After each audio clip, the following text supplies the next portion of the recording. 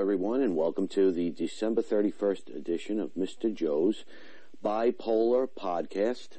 This is my neighborhood, this is my life, and this is our podcast journey. Welcome to Mr. Joe's Bipolar Podcast.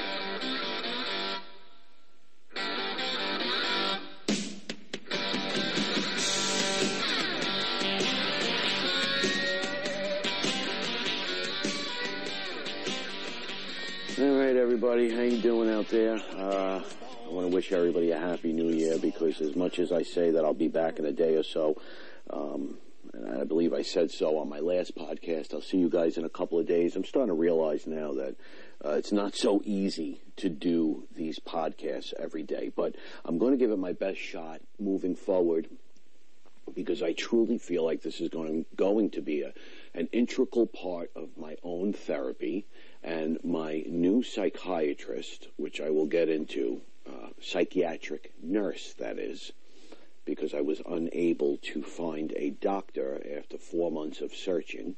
For one, a psychiatric nurse finally accepted me as a new patient. She told me that I have to do something for myself. And, you know, again, this podcast is being made to help others, and she kind of got a little agitated with me when I told her that this is really for myself. And she said, well, not really, because you're helping others. So, whatever, okay? I refuse to listen to her in terms of saying that this is not for me. Because it is for me. It's for you and it's for me, and it's one of the reasons why I altered my intro line to my neighborhood, my life, and our podcast journey. And, you know, I spent a lot of time coming up with that little catchphrase, and I'll probably change it again, considering that I've already changed my entire podcast experimentation or podcast. The way I was going to go about podcasts originally, as you could see from my first episode, is very different from my second episode. So, with that being said, I'm going to welcome you to my podcast, and this is going to be Bipolar 101. And before we get into that, I think it's really important that I mention to my new subscribers, those people that are out there, and I thank you for listening and downloading this, and I am able to see the statistics and see that people are listening to me, and I think that's awesome. And I'm going to go out on a limb here and hope that one of my newer found friends is listening. And it's going to be somebody that you are all very familiar with, and his name is Bipolar Bob. And I wanted to start this podcast by saying to Bipolar Bob that I received your email back to me, and I'm going to shoot you another quick email. However, I'm going to keep my emails to you. Our emails, I think, should be brief, and more so because I know it's not the easiest thing in the world for you to do when it comes to writing. And I say this not because I want to blow up your spot. You have mentioned that on your podcast several times that you have trouble when it comes to writing because of some of the things that you suffer from. But I got to tell you, what an email that I received from you. Great to hear from you.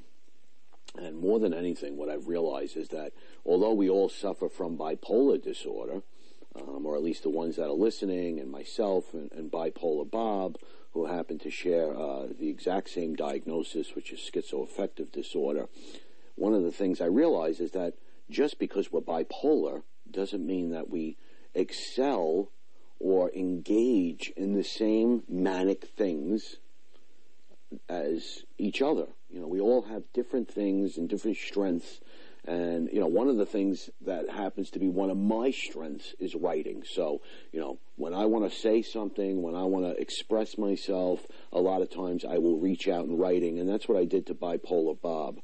And of course, when I didn't hear back from him right away, my paranoia immediately set in, and I reached out to him again, and he did get back to me. And here's what I want to say. I want to say this. 42-year-old male I am, and, you know, while I have a handful of friends that I still keep in contact with, friends are not very easy to come by.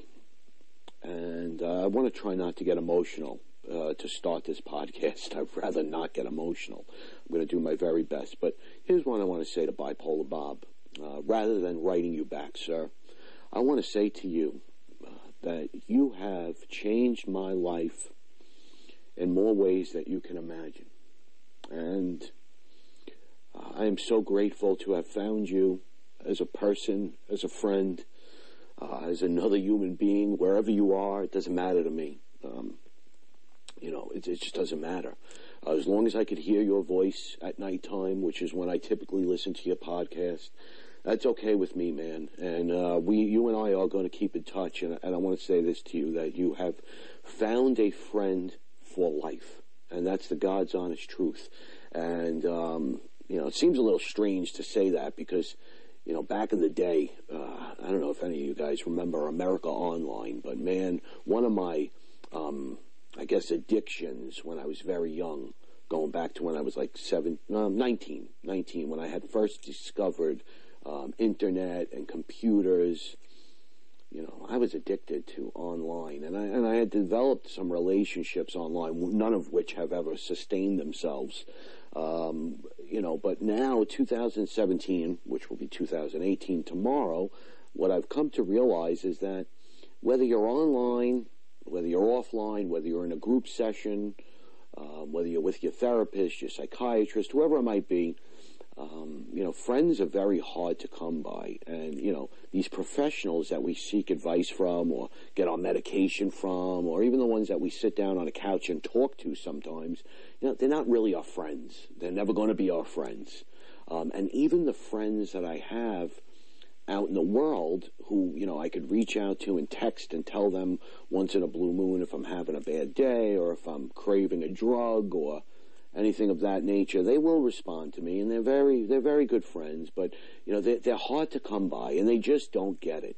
And I'll give you an example. One of my best friends in the world, it's very easy for him to say when I'm feeling a little down to just pull myself out of it, and, what's there to be so unhappy about? Life is beautiful. You got 3 beautiful children, you got a wonderful wife. What are you so miserable about? And, he just doesn't get it. And he means well, and he'll say all the right things to somebody who might just be quote-unquote sad, but somebody who has had their chemicals basically swing from one end of the spectrum to another and has now entered that dark, depressing side of life in what we call the depressive state of bipolar disorder. Those people will never understand, really, until they either experience it for themselves or get educated enough on the fact that, when we get this depressed feeling or this manic feeling, it's not something that we could just pull ourselves out of. So, with that being said, I'm going to finish off by saying, Mr. Bipolar Bob, you are my friend, a true friend, somebody who has entered into my life and has changed my life dramatically in more ways than I can ever begin to tell you. And I thank you for that. And if it's okay with you, I think every once in a blue moon I am going to mention you, just so you know that I'm thinking of you. And, we could even keep in touch via podcast, if that's okay. Every once in a while, might make mention of each other, if that's okay with you. Because, I know it's difficult for you to write, so you do what you want. You want to write me back, feel free to. I just don't want to put any pressure on you to feel the need to write back to me. But you and I are going to keep in touch, my friend. And again, thank you for everything that you've done to change my life. You're an amazing man, an amazing human being, and you have a friend forever. All right? So, with that being said, let's start Bipolar 101. I feel a little weird naming my podcast, but what it does for me is it allows me to stay on track to some extent, because if you haven't noticed by now, there are times when I will ramble a little bit, and I sometimes lose my train of thought, and this, unfortunately, is one of the many symptoms that I am starting to realize accompany my bipolar disorder. That I forget things. I really do. My memory is shot, I have to tell you. But I think it's time now that I start by really introducing who I am, and I'm going to take a page out of my friend Mr. Bipolar Bob's book in the sense where it's very important that I keep myself anonymous, and give you guys a little bit of background information on who I am, but at the same time keep myself anonymous. So I am going to change the name of my family members, just like Bipolar Bob did, just to protect my identity, because I'm, what it comes down to, everybody, is I'm just not ready. I'm not ready to expose it to the world, the disability that I have. It's just not safe right now. My job is way too important, and while I'm not sure exactly how they would respond if they knew exactly what my diagnosis was, I think it's important that I keep myself anonymous. So, like I've said many times before on my previous 2 podcasts that I made, I'm a 42-year-old male. If you haven't noticed by now, or recognized by now based off my first podcast, I've been in the education field for about 26 years. I'm not going to tell you exactly what I do and the company that I work for. It's not important. But I do work for a company right now, and I have medical health insurance, which is wonderful, and I was actually able to utilize that medical health insurance to see a brand new psychiatrist, or psychiatric nurse, very big difference between the two, and we'll get into that later. But I met with her this past week, and it's important for you to know that I also have not been medicated up until now since the year 2012. So here we are entering 2018, and I have not been medicated since the year 2012. And I have to tell you, man, it has been a roller coaster ride. One thing I will tell you without doubt, that if you are suffering from what you believe to be symptoms of bipolar disorder, obviously go and speak with a psychiatrist and see exactly where you are in life, and make sure that you guys come up with a plan together. But if you are a bipolar sufferer and you're unmedicated, it's time to really see a doctor, because I have to tell you, already a couple of days in, and I feel a huge difference, and it's just amazing, the change that I already feel just by getting back on Lamictal. I feel like my life has changed dramatically in the last couple of days. I have excessive thirst, too. I have to tell you, extremely thirsty this medicine makes me. But anyway, 42-year-old male in the education field, 26 years, and I happen to work with just about every disability under the sun, with autism being my primary area of expertise. I do not work with children directly any longer, other than 1 day a week. There was a time in my life for about 13 years where I was considered to be an independent contractor. I had my own business, and I would do nothing but work directly with children. However, over the past 6 years, I have shifted gears, and I am now one of those, I guess you could say, professionals who is considered an expert in the field. And I go out and I train a variety of different professionals, from psychologists to teachers to teacher aides to principals, and I train them on how to handle children and adults with autism. I also do that with families as well still. But one of the wonderful things about my company is when they promoted me and told me that they would allow me to take on the position that I currently have. One of the things that I had asked them to do in order for me to accept this promotion was to allow me to continue to at least work with some children, 1 time a week. So I do have interaction with some of the children, because that really is my true love, I have to tell you. And whether that be me walking into a school district, going into a school to help a certain student, or going into a home to help a family, whether it be going into a residential home, whatever it may be, I do it at least once a week to keep me going.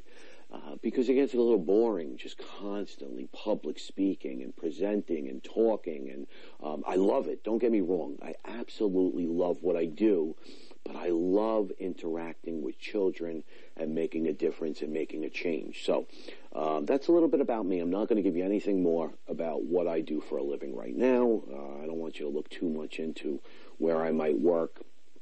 If you haven't figured out by now, where I live, I'm not going to tell you that either. It's really not necessary, but I think it's important I discuss my family very, very briefly, because there are going to be times where I address them in my life throughout this podcast. And again, I'm going to take a page out of Mr. Bipolar Bob's book, as I'm going to have to rename my children, if that makes sense, because if I start giving my children's names, it might make it easier for you guys to discover who I am. And again, I would love to shout out to the world what I have and who I am, but I just can't, especially being a public speaker and enjoying being in the limelight, so to speak. Believe me, there is nothing more that I would love to do is tell people who I am, but I'm not going to do it. I'm going to have to continue to hide my identity. So I have 3 children. I am remarried. This is my second wife, and she is the absolute love of my life.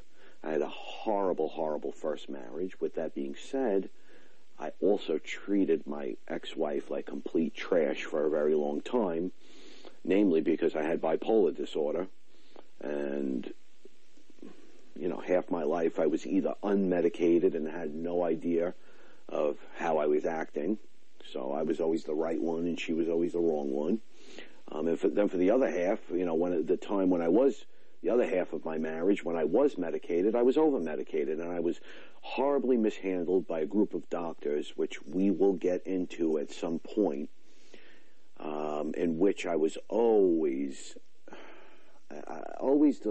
the patient that had to meet the therapeutic levels. And I constantly, found myself battling more symptoms than that were brought upon by the medication than when I was actually not medicated, if that makes any sense. So what it comes down to is I really was never on the right medications. I was mishandled and misguided and mistreated by a horrible, horrible health system here in the state that I live in when it comes to mental illness and mental health.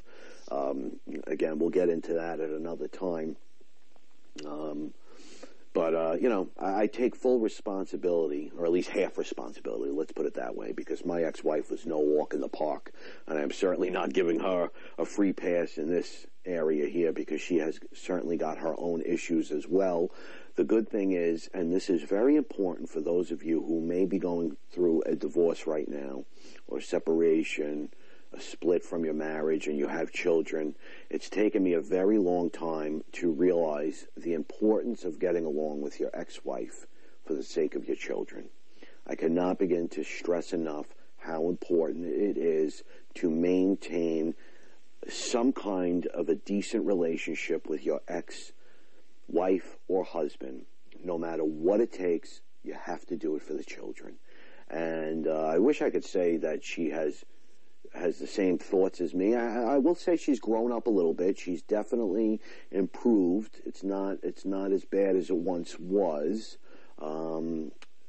So that's a good thing. And my kids are doing much better right now because we're getting along. So I hope and pray that relationship continues. And, I've never, ever, and we've been divorced now for a couple of years, I think 3 to be exact, been paying child support for probably about 6 years now, because we've been separated a lot longer than we were divorced. And I was never even a second, and I'm not even talking a second, not a minute, not an hour, not a day, not a month, not a year, not a second late on a single child support payment. And listen, I am going to do my very best to refrain from judging different character types out there in the world. But I'm going to say this. If you are a divorced man, or a divorced woman for that matter, because now in 2017, 18, things are a lot different. Sometimes we have women who make more money than men, and, they're the breadwinners in the house, so it's not always and forgive me for leaving this part out, it's not always the man who is the mom who gets full custody of the children. I happen to have joint custody of my children, and they spend equal amounts of time with my ex-wife and myself. So this applies to whoever is paying child support, not just the man, okay? But a lot of times it is the man who is paying. But again, in the modern society now, we have women who pay child support and men who pay child support. Here's my statement. I'm going to wrap it up and say it very quickly. If you are paying child support, make sure you're paying it. Make sure you're on time. Don't be a deadbeat, okay? Please don't. All right, I don't care, where your ex-wife or husband is spending the money. That's not for us to prove. I'm not exactly thrilled about what my ex-wife might spend my check on. I don't believe that it all goes to my children, but you know what? It's none of my business. There's nothing I can do. As long as I follow the rules and follow the law and pay that child support is very important. So I continue to do that. Nevertheless, as for my wife that I am married to now, she is younger than me. She's actually in the same field as me, which makes a wonderful match because we happen to love the same things.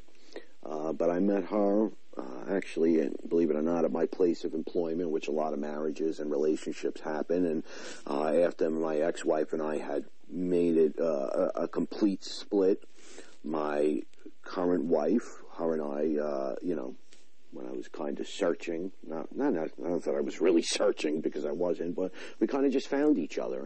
And her situation in life, she was going through a divorce, I was going through a divorce, and we found each other. And we haven't looked back since. We love each other very much. And I have to tell you, in terms of our marriage, and I remember saying this on my very first podcast, that if you're looking for advice on how to maintain a proper relationship, you're not going to hear a whole lot of hoopla when it comes to me because I don't have a whole lot of problems when it comes to my marriage. With that being said, I'm going to say this right now. The only problem that has ever reared its ugly head or presented itself when it comes to my current marriage would happen to be me. Because I was unmedicated. And I was the animal. I was the one that would act like an absolute raving lunatic when I became manic and became irritable and angry and for no real good reason. So, any problems that surfaced throughout my current marriage, I have to take full responsibility for, because really, it was my behavior. And, we don't see our behavior when we're bipolar, and that's the scary thing, because I can't tell you how many times I used to think I was right and say to myself, I'm right, you're wrong, and there's no other way. I don't even want to talk about it. There's no conversation that's going to take place because I'm the right one. So, hopefully now that I've started medication, that my mood swings will be not as severe as they once were. And for those of you who are unaware of what Lamictal is, or lamotrigine, that's the generic version of Lamictal, this is a medication that you have to start extremely slow.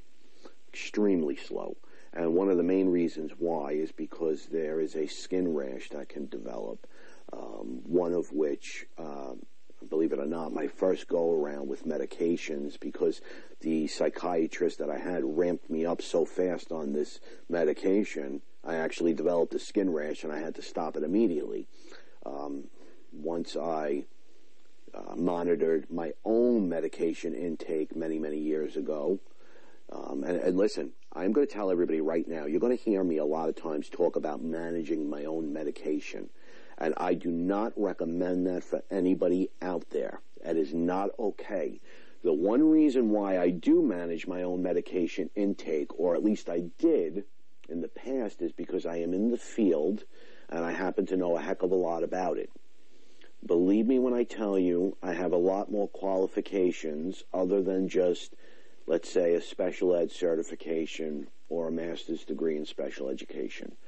I am capable, fully capable of understanding, writing, and recommending medication, specifically those that are in the mental health category, so to speak. However, when you're doing illicit drugs such as cocaine, drinking every single day, smoking marijuana, come on. I mean, that is not the right way to manage your medications and think that you're doing a very good job at it. So when I did do that and I managed my own medications, I did not succeed very well in doing so. But one of the things that I was able to figure out was that my psychiatrist ramped me up way too fast with Lamictal. And once I figured out how to ramp myself up on my own, so to speak, which was very, very slowly, and specifically 25 milligrams every 2 weeks is actually what I did in the past. And once I kind of started over and did that in the past with the Lamictal, it was a very, very useful and helpful drug. With that said, I will be not necessarily managing my own medication. I will be doing it with the help of a psychiatric nurse. And I believe that I've earned that right because I have many, many years of sobriety under my belt. I am in the field. I have been clean and sober from cocaine and alcohol since February 24th of 2007. So we're going on a long, you guys do the math. I can't. I'm horrible at math. I am free and clear of opiates since March 27th, 2009. So, you know what? I think I messed up, guys. Yep, 2009. Yeah, I am right. So 2007 is my cocaine and alcohol clean date. And my clean date from opiates, 2009, March 27th. And I also have a clean date from marijuana, believe it or not, which was August 13th, 2011. Unfortunately, that clean date never remained in effect, and I slipped up several times because Mr. Bipolar Joe thought that he could manage his own bipolar through smoking marijuana and eating marijuana and baking cookies. And guys, it doesn't work. It doesn't work. And I can't tell you how many fights I had with my wife. And just so you know, when I refer to my wife from here on in, anytime I refer to my wife, she will be my wife. If I'm talking about my ex-wife, I'll say ex-wife. So anytime I talk about my wife, it's going to be my wife. But my wife told me so many times, you can't manage bipolar disorder with marijuana. Come on, yes you can. It works for me. I don't need those medicines. And I will tell you, I was absolutely wrong, especially now that I am on Lamictal and I feel the way that I feel. I know now that ridiculous thought process to have. So if you are trying to manage your bipolar disorder with marijuana, please stop doing so. Get in your car and go see your psychiatrist and talk to him or her about what you're doing, because it's just not going to work.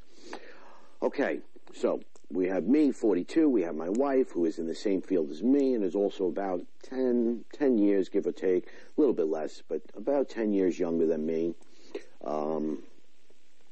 Not 10. She's going to get angry with me if she listens to this podcast. She's not 10 years younger than me. She's about 9 years younger than me. Sorry about that. Maybe even less. It's between 8 and 10, let's put it that way. She always gets mad at me when I say 10 years younger than me, because it's really, she was born in May, I was born in August, she was born in 84, I was born in 75, so you, again, figure out the math. I'm older than her. Older and not so much wiser, let's put it that way. I have 3 children. My wife and I share one child, and he is actually 8 months old, my little guy, and probably as wonderful and beautiful and adorable as my little munchkin man is, probably one of the big reasons as to why I slipped back into this dreaded bipolar mixed episode of symptoms that I've been experiencing probably since August of 2017. He was born back in April. I'd say around August or so is when I really started losing my mind when it came to my youngest son, and mainly because he was colic, milk allergy. And when I tell you colic, everybody, if you have never experienced colic before with a baby, please understand that it is not an exaggeration when I tell you that my wife and I used to have to literally tag team in and out as we dealt with a crying baby anywhere between 10 and 12 hours a day. And that's not a joke, I swear to you.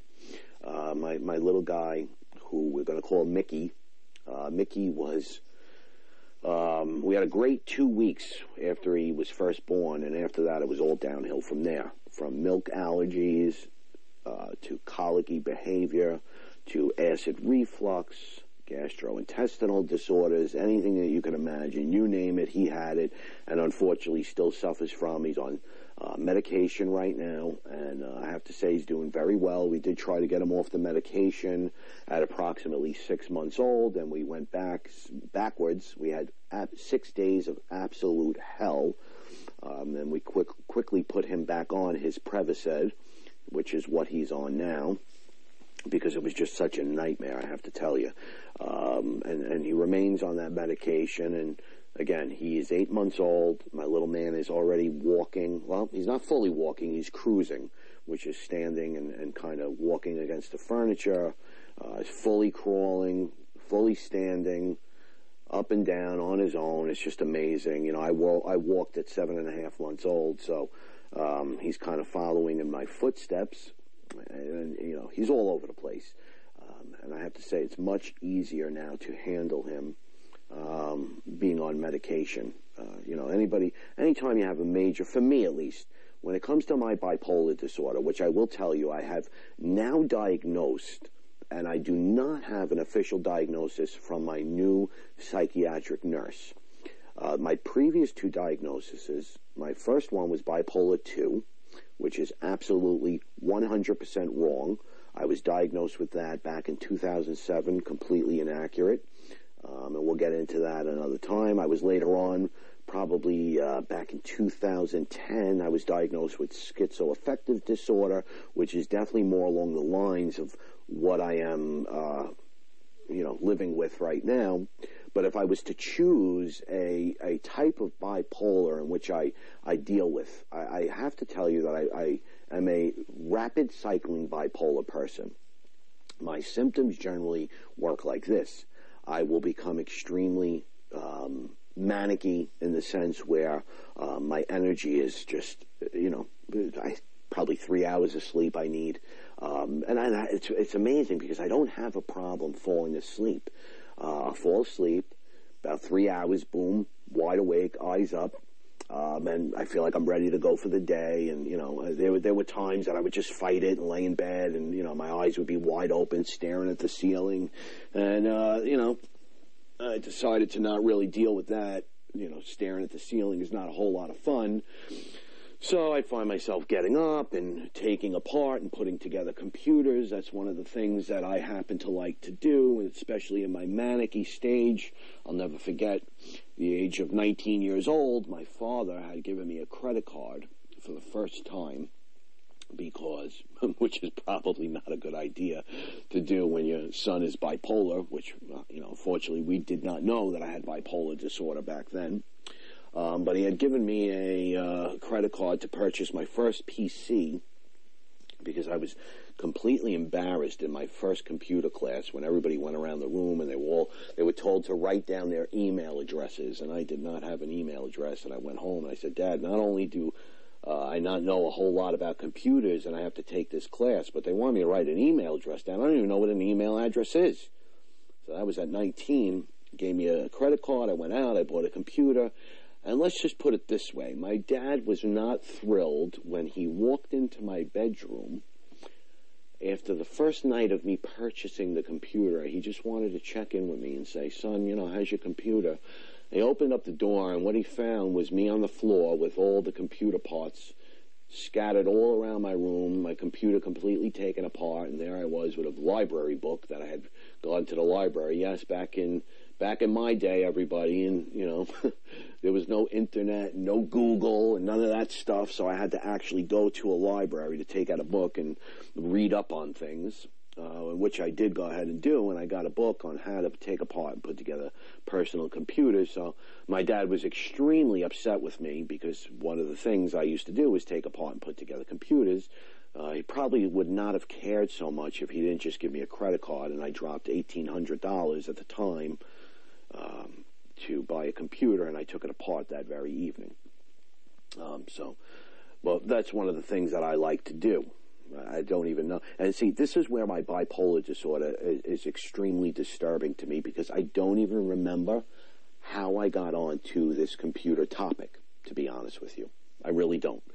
So rather than hit the pause button and try to recollect and think of why I got on this topic, I'm just going to continue giving you a little background information about my family.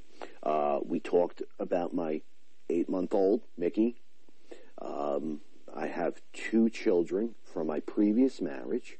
I have a daughter who's 14 years old, and we're going to call her Sarah Lee, and there's a reason for that, but we're not going to get into that right now. She's 14 years old, Sarah Lee, and I just met her boyfriend the other day. She has an 11th grade boyfriend. She's in 9th grade. Met a boyfriend the other day, and I guess it's just time to face the facts and the reality of the situation, everybody, that my little girl is growing up, and that's it. You know, she's going to be a woman. She's a teenager, so I have to deal with it. But he was really nice, and I was, pleasantly surprised when I met him. Seems like a real nice guy. My daughter, 14 years old, she is actually suffering right now from severe panic attacks, and it has me extremely concerned because, she's following very, very similar footsteps that I followed, unfortunately. Now, I did not suffer from anxiety and panic disorders until I was in my college years. And I actually have a story about that. I'm going to give you that story in Anxiety 101. We're not going to get into that right now, but, unfortunately, my daughter is experiencing that. So I made sure that right away, and this is important for everybody out there also, if you think that your children are suffering from something mental health related, whether it be anxiety, panic attacks, whatever it is, everybody, please don't push it aside and just say, that it's nothing. It's an illness. It's a scary thing because, if your child was complaining of, let's say, an earache, you would get in the car or you would call the doctor, then get in the car and take them to your primary care physician, and you would address the ear infection. So if your child is complaining of panic attacks or anxiety symptoms, you need to call the appropriate doctor or the appropriate person to help, whether that be a licensed social worker. It all depends who you want to go with. I'm okay with a licensed social worker. Some of them are very good when it comes to anxiety. And I'm just talking about speaking. I'm not talking about medication management. Whether you want to go to a psychologist, whatever it is, you want to go to your primary medical, your family primary medical physician to get a referral, by all means, go ahead and do so. I'm okay with that, but don't ignore it. And I got to tell you, just 2 weeks into therapy, and it's made a tremendous difference with my daughter. So I'm very excited about that. So we have my 8-month-old Mickey, we have my 14-year-old Sarah Lee, and then I do have a 12-year-old son, and we're going to call him Junior, if that's okay with everybody. We'll call him Junior. And Junior, he actually, just to give you a little bit of information about Junior, Junior actually does live with 2 autoimmune diseases, one of them being Crohn's disease, and the other one being ulcerative colitis. And it's not very typical that one suffer from both of those autoimmune diseases. One affects the small intestine, one affects the large intestine, and usually when you have one, you don't have the other. And the unfortunate thing about my son is he has both. But I will say that, medication is a wonderful thing when it comes to his diseases, and they are working very well. He has not been symptomatic for I think about 2 or 3 years now. He's been pretty good. So we're about that time scheduled where we have to get him an MRI. He did not do good for the last one. You know, I know MRIs, you know, sound rather simple for those of you out there, but when it comes to the MRI that he has to go through, it's not a matter of just sitting in an MRI tube and getting an image done of his colon and of his digestive system. Unfortunately, before he goes into that MRI machine, every 20 minutes he has to do some kind of a drink that puts dye in him. He's got to clear his whole system out. And, you know, for anybody who's had colonoscopies before, it's basically like a colonoscopy prep times 1,000. It's not easy for him. He was unsuccessful the first time around, and we had to settle for a colonoscopy, believe it or not. And you would think that an MRI would be less invasive than a colonoscopy, but when it comes to the MRI test and the prep for the MRI, the prep is a little bit more intrusive than the prep for a colonoscopy, in which you can do at your own home, take your time. You know, sit with your mom and dad. You don't have to be in an office, a doctor, a location to do this. You know, up until the time you go in for the colonoscopy, obviously, that's when you are under the care of the physician when they put you out. It breaks my heart, too. I got to tell you, my son has had more colonoscopies than, you know, probably the entire podcast, you know, well, I could say that now because I don't have a whole lot of listeners. The entire podcast community combined. When I reach the status, hopefully, of Bipolar Bob, that won't be the case.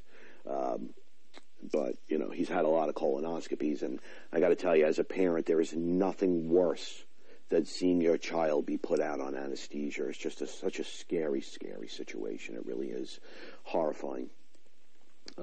So that's what he is, you know, that's what he deals with and what I deal with as a parent. And, you know, it's not easy. You know, we all have our own issues to deal with. So nobody has it easy. I got to tell you that. So, you know, I think of Bipolar Bob and, you know, the what he lives with in terms of his children, 3 of them being with bipolar disorder and 2 of them being on the autism spectrum.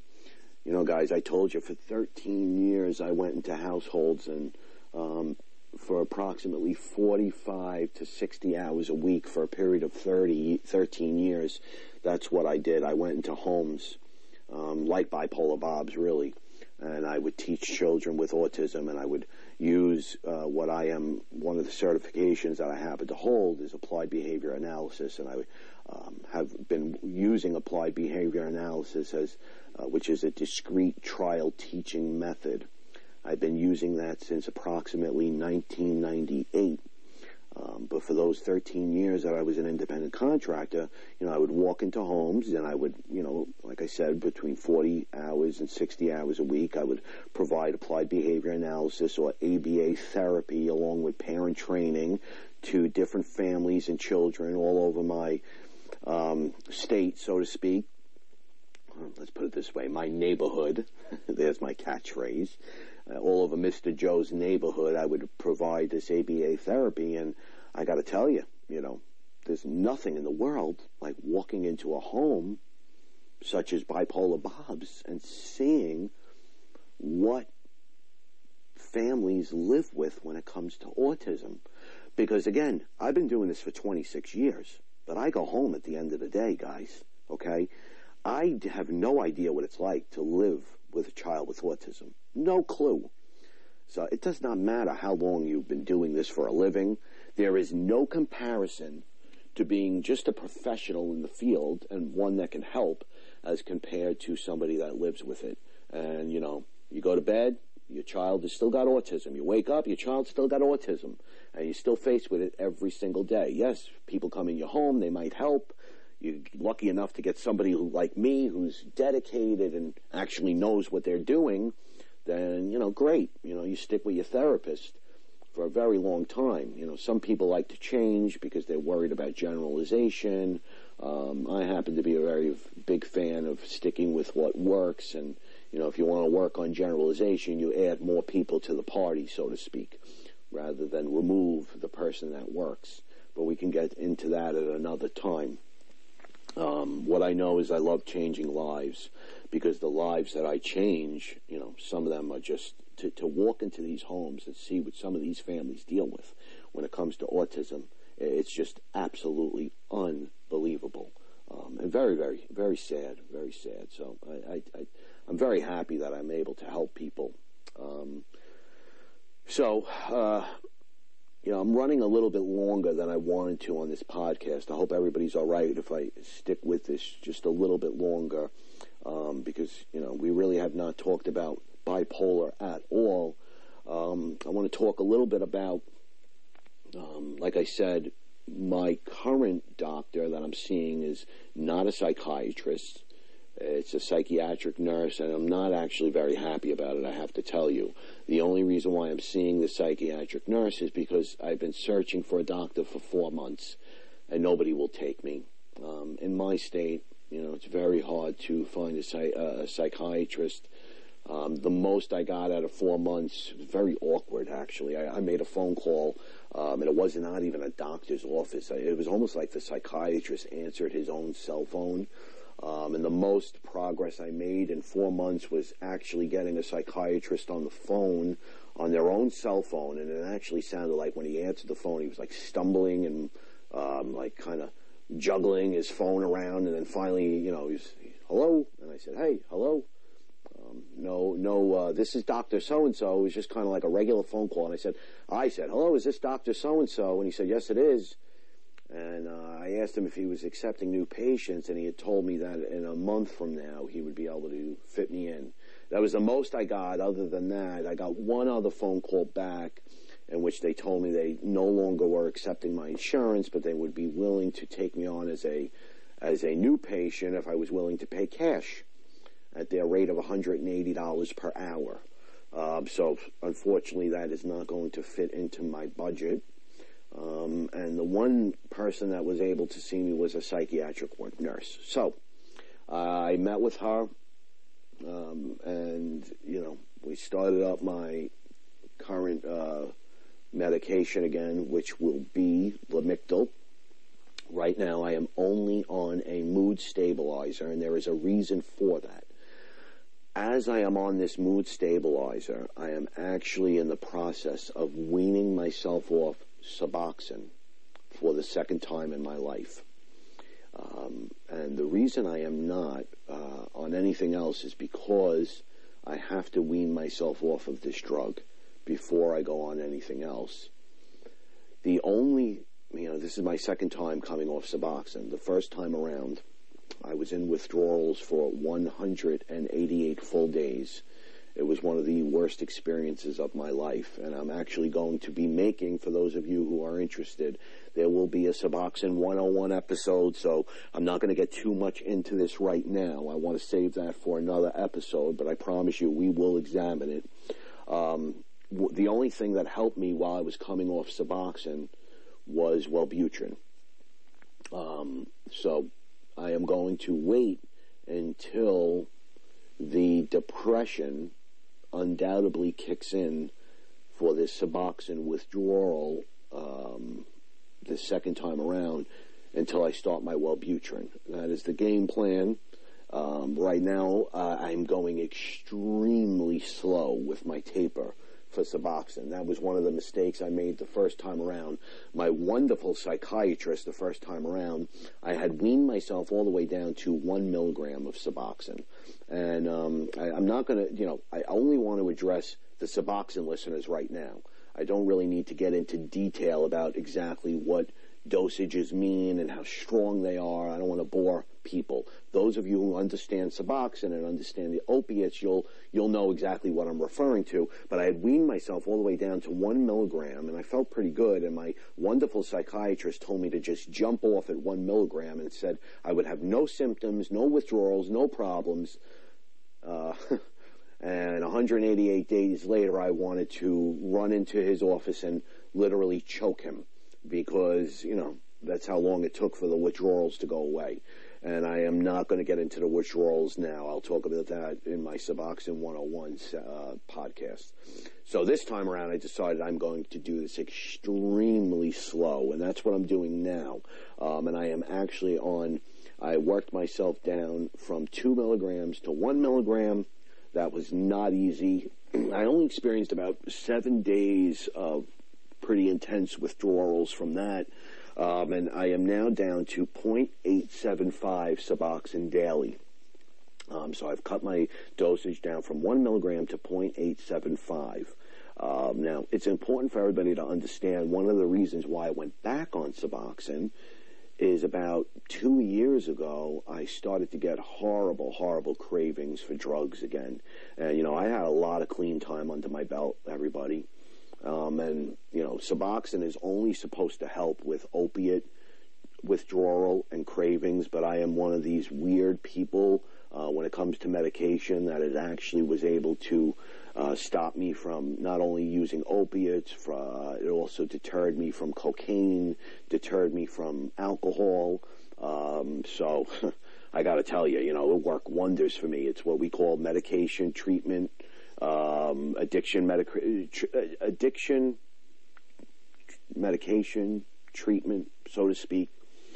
For me, all my horrible demons, whether it be cocaine, alcohol, or opiates, it helped with all of them. So about 2 years ago when I started which was undoubtedly the result of me falling into a manic phase, because that's one of the things from as being bipolar that we will often do is when we are manic-y, for me at least. A lot of people think when you're depressed, you'll reach for drugs and alcohol. For me, it was always when I was manic. I would feel very good when I was manic, in the beginning at least, before I became irritable. And because I would feel good, I would want to feel even better. And I knew that alcohol and cocaine and opiates made me feel better and made me feel happier. So without worrying about consequences, I would start doing drugs again. And obviously, that doesn't work very well, because in the end, it leaves you nothing but depressed and miserable afterwards. So, one of the things a couple of years ago that obviously was happening was because I was unmedicated and not treating my bipolar disorder, my mania was telling me, go get drugs, go get cocaine, go get opiates, rummage through the cabinets of your mother-in-law, and whatever pain pills she has in there, don't worry about it. Doesn't matter if she just had a hernia operation and she actually needs them. Nobody's going to know. You're just going to take her pain pills, throw a couple in your pocket. No one will even realize. I mean, come on. Let's be realistic now. So the day that I decided that I was going to do that, and I actually did, I stole from my mother-in-law and I put them in my pocket and I took them home. I never used them. What I ended up doing instead was I had a stash of Suboxone left over. Instead of using, again, I started using Suboxone. In order to fight the addiction and the cravings, I went to medication, an alternate medication to fight that craving, which was, of course, Suboxone. I went and then what happened was, unfortunately, that leftover prescription that I had kind of ran out. So I had to find another Suboxone doctor, and they are all crooks, every single one of them. And it's an all-cash industry. They don't even take insurance. Again, I don't even want to go through right now what I went through. We'll save this for Suboxone 101. But I did find somebody. He put me back on the Suboxone through a prescription, and now I am no longer seeing that doctor, and I probably have about 5 years' worth of Suboxone in my cabinet. And I'm not exactly sure what I'm going to do with it when I finally come off of it, which is why, thank goodness, I have our podcast that we could hopefully all listen to together, so to speak, and join each other and supporting each other. And, maybe I'll get some feedback on what to do when I finally come off. Do I throw them down the toilet? I don't know. I've been there, done that, so I'm not exactly sure how to work this or go with this right now. But what I can tell you is I'm no longer paying a doctor $150 a month for me to walk in, him to shake my hand, ask me how I feel, write me out a prescription, leave, and then tell me to urinate in a cup. And I walk into his bathroom and there's about 15 other cups there of urine where, he's not even testing me for drugs, and, there's no relationship there. I just said, you know what, it's time for me to manage my own Suboxone as I come off this medication for a second time. The good thing is my psychiatric nurse is working with me to manage it. She does not know a whole lot about it, but, unfortunately, neither do the Suboxone doctors. That's a sad thing. So what I do know is I've been through this before, so it has to be a very slow taper. Combine that with the fact now that I have just started my bipolar medication again, Lamictal, and I will be adjusting to that. I have to continue to taper off very, very slow. It's very, very important that I do so. So that's what I am in the midst of doing right now. I am now on Lamictal to try to control my symptoms, and I am coming off Suboxone, and trying my best to deal with my bipolar disorder. And again, so you understand my rapid cycling. This is where I forgot. I was probably talking about this before, and I never finished. My bipolar, again, is I start very, very happy, extremely elated, and this is where I probably lost track before. It's starting to come back to me now. My bipolar is what I consider to be rapid cycling. I start off extremely happy, extremely creative, and I have this tremendous urge to write and rap, and I have this gift, I guess you could call it, that I have this ability to write and rhyme, and, I motivate, accelerate, I devastate, I dominate. I don't smoke crack, so I won't lose weight. So I could do that. I could just, right off the tip of my tongue, and when I am in mania mode, it happens even more. But unfortunately for me, that's very short-lived. That only lasts like a day or two, and then what happens is I will immediately go into what I refer to as mania irritability mode, and I become extremely confrontational, argumentative, paranoia. Oh, God. Well, that's one of the worst things that I deal with when I become in that irritable, manic state. But it's usually just confrontation and, distrusting my wife for some ridiculous reason, and, just highly irritable, and, this extreme pressure to speak. What also will happen is my senses will become extremely acute in the sense where I could see and hear things that are just amazing. I could look at a tile floor and I could literally count the number of tiles in the floor, even if they're small tiles, because they all kind of stand out when I'm looking at them. Unfortunately, I do have some what I call background noise that starts to happen as well. That includes some chatter, voices become extremely obnoxious in my brain.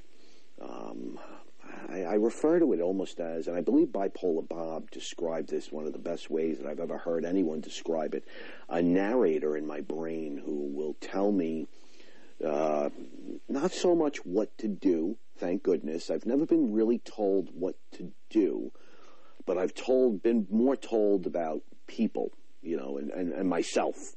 And, what I mean by that is not necessarily, for instance, my voice will not tell me to go smack somebody upside the head because of their behavior, but it will tell me that my wife is acting in a certain way and that it's unacceptable, and how dare she, she's probably texting another man, and that's what my voice will tell me.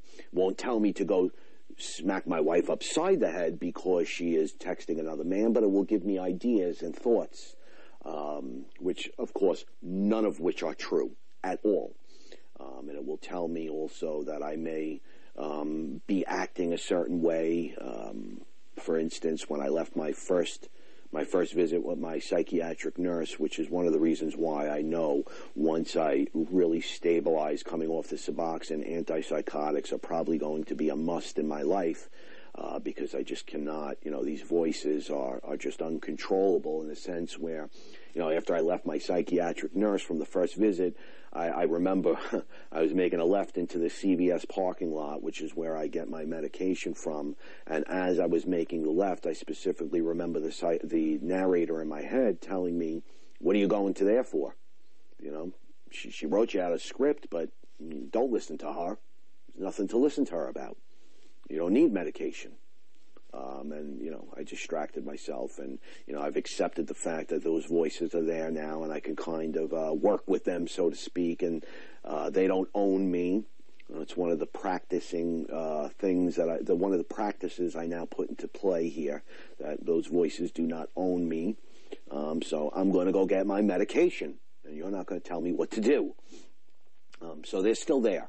And I certainly have to, once I stabilize and get on get up to the right amount of Lamictal, I'll explore an antipsychotic. And one of the main reasons why I need everybody to understand, before I continue into my rapid cycling description, one of the main reasons as to why I take things very, very slow with medication is I am probably one of the most sensitive people in the world to medication.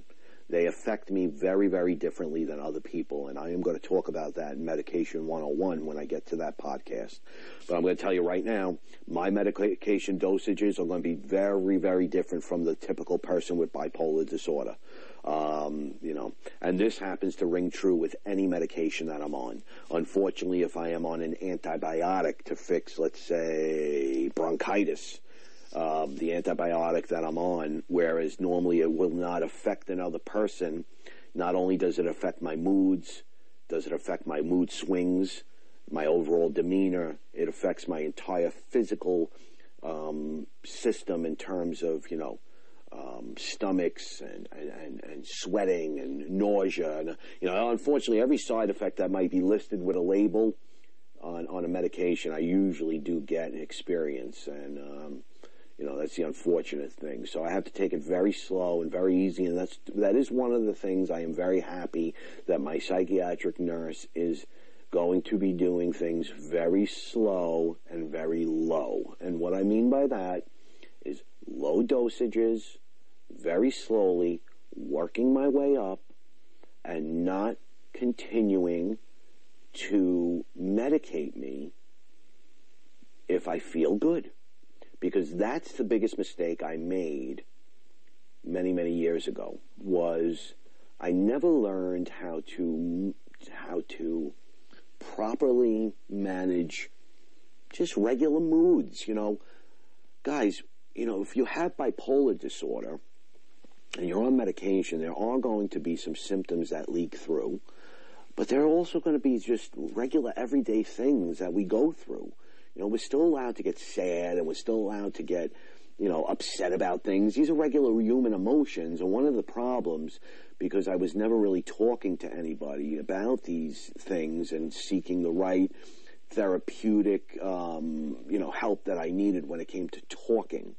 One of the problems is I would run right to my psychiatrist every time I felt just a little bit of something, and I would say, yesterday I was sad. And I was crying. Well, you must need another 60 milligrams of Cymbalta, so let's start that tomorrow. And then, I would take the Cymbalta, and I would find that now I'm at 120 milligrams of Cymbalta, and I haven't slept for 8 days. And I'm running around cleaning things at 3 a.m. I'd go into my doctor, and I'd say, "Listen, doc, I've been up for 8 days. I haven't slept. What do I do?" "Well, now we will put you on another 500 milligrams of Depakote so we can even it out." And I understand that sometimes that's the way you need to do things.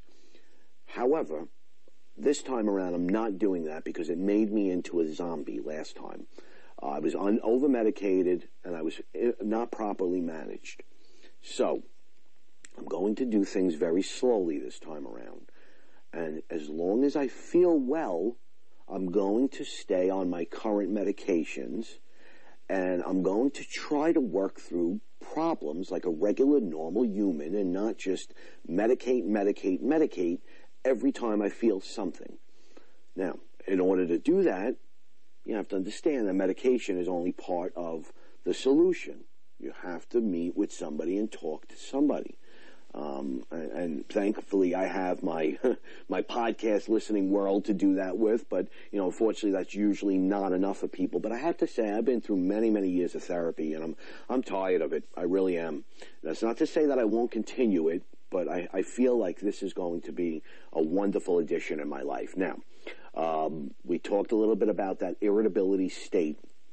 I will tell you that will oftentimes last me anywhere from 7 to 10 days, which is a very, very long time to feel that way. Now, around day 7, what will happen, unfortunately, and this is why I have decided that I am mixed, and what you call that mixed episode, or that rapid cycling bipolar, is around day 7. While I am still in mania, the depression will start to kick in.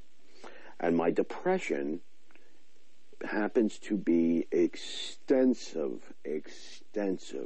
crying and sadness and hopelessness. Interestingly enough, I do not feel the need to sleep and sleep and sleep like most people with depression will often feel. I am able to get out of bed in the morning. I attribute that to the kickstart that I get from my Suboxone at 5 a.m. every morning. If I didn't have my Suboxone, I'd probably be one of those people that would be laying in bed also. But I'm not. Instead, what happens is I become extremely depressed, but at the same time, I'm extremely irritable with a tremendous amount of energy still, but I can't stop crying. And that will go on for, probably about 3 or 4 days, no longer than that. And the unfortunate thing with that, everybody, is that, sometimes, and I'll give you an example, my very last episode, right around day 10, when I was really peaking in terms of my mania and depression being in a mix, I had all this energy, and I'm crying, and I'm constantly telling my wife that I'm sorry, and I'm sorry for my behavior, because part of the crying also is the tremendous amount of guilt that comes with how you just behaved and the people that you hurt around you also. So those of you who have experienced that, you know exactly what I'm talking about. The absolute trash that you treat people you love like. That becomes part of my guilt also, so I'll start to cry about that, how I feel, but, ironically, it doesn't matter how bad I feel, because the moment somebody challenges me and will dare overstep, quote-unquote, overstep their boundaries and, tell me something that I don't want to know or something that I'm not willing to listen to, I'll become extremely irrational again, and I'll start yelling and angry, and I'll even start thinking about drugs and, wanting to do them and reach for the alcohol, but, at the same time I'm crying. So now this last episode, the unfortunate thing is that I did reach for a pair of cuticle scissors, and I started to cut my arms, and I cut them pretty bad, and, I was on my hands and knees at the time, looking up at the ceiling and asking God, why, oh why, I can't feel anything but these horrible moods. And I said, I need to feel something different, God. So I started stabbing myself with a pair of cuticle scissors. And, that's not okay. It's not okay. And there are 2 reasons why I went and I got medicated. First reason is Bipolar Bob and the Bipolar Bob, Family Podcast. That's number 1 reason. This is a man that has saved my life. Reason number 2 is because that behavior is unacceptable. I was well for many, many years. I was on a wonderful dose. I talk about being over-medicated, but I will tell everybody that I did find some stability. I found some stability right before I met my wife now, whereas Lamictal and Wellbutrin were doing wonders for me. Absolute wonders. And the unfortunate thing is that I met a talk therapist who had told me that I would be able to live with bipolar disorder for the rest of my life, living with this disorder without taking medication. She put that in my head. She said to me, you've made a lot of progress. I think you are ready to live on this planet without medication as long as you learn to manage your stress. And we have done enough work through anger management, through meditation, through DDP yoga, through all these things that I've referred you to and told you to take into practice, all your group therapy, all your wonderful tools that you've used, Mr. Joe. I believe you are now ready to live on this earth without medication. So, listen, anybody with bipolar disorder who, hears that, I mean, I don't know. I took it and I ran with it.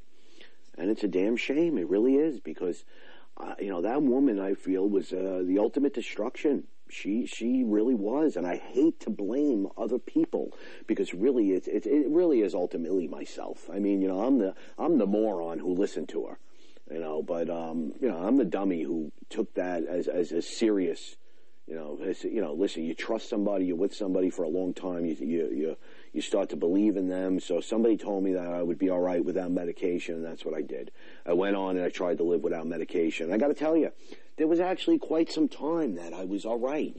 Like the voices were kind of subsided to some extent.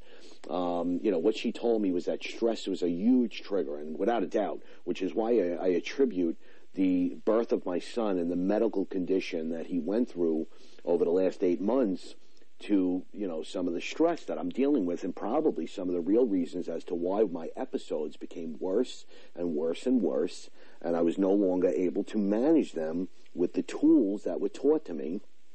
Because when you got bipolar disorder and you have a chemical imbalance in your brain, at some point, these symptoms are going to manifest, and you're going to see them again, no matter what.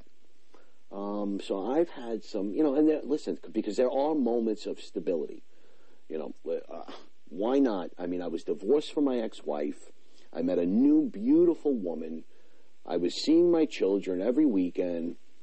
I didn't have the stress and the anxiety of raising my children on a weekly basis, meaning that during Monday through Friday, I didn't have to worry about them with school. And, of course, I worried about them, but I wasn't the primary caregiver. And here I am now living in a studio apartment, which I'm no longer living in anymore. We bought a home, me and my wife, but it was just her and I. The kids would come on the weekend. It was like starting new. It was like living, brand new. I mean, no stress, no pressure. All I had to do was work, make money, pay child support, and make love to my wife. And that was it, and everybody was happy.